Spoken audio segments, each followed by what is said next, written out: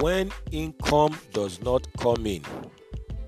Years ago, I had a profound statement that shaped my approach to finances for life and destiny. It says, if your outgo exceeds your income, then your upkeep will ultimately become your downfall. This statement provides timely guidance for the times we are in.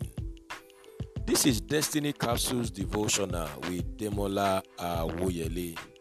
Friend, income is meant to come in.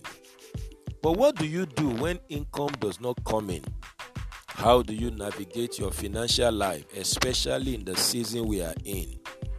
You need to understand that God has a plan for your financial life. He also has wisdom in His word for you to navigate whatever economic challenge or terrain you might be in. Psalm 35:27, Proverbs 4:7. You need to understand what God plans for you is income, not just salary. You need to understand that what God plans for you is income, not just salary. The reason a lot of people will continue to live below God's plan for their financial life is because of their being fixated on their salary. Genesis 31:7 and 41 and Colossians 3:23-24. While salary is very important, it is not meant to sustain your life and destiny. Your salary is a seed. What you do with it will determine your financial reality. Genesis 8:22.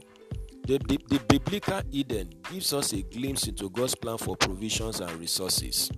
Eden was fed by 4 streams. Genesis 2:8-15. These streams were to ensure that the garden where God placed Adam was well resourced. This was why there was freshness and abundance in Eden. If your life would be fresh and abundantly resourced, you need a minimum of 4 streams of income. A lot of people have multiple streams of outgo but a single stream of income. It would not just work.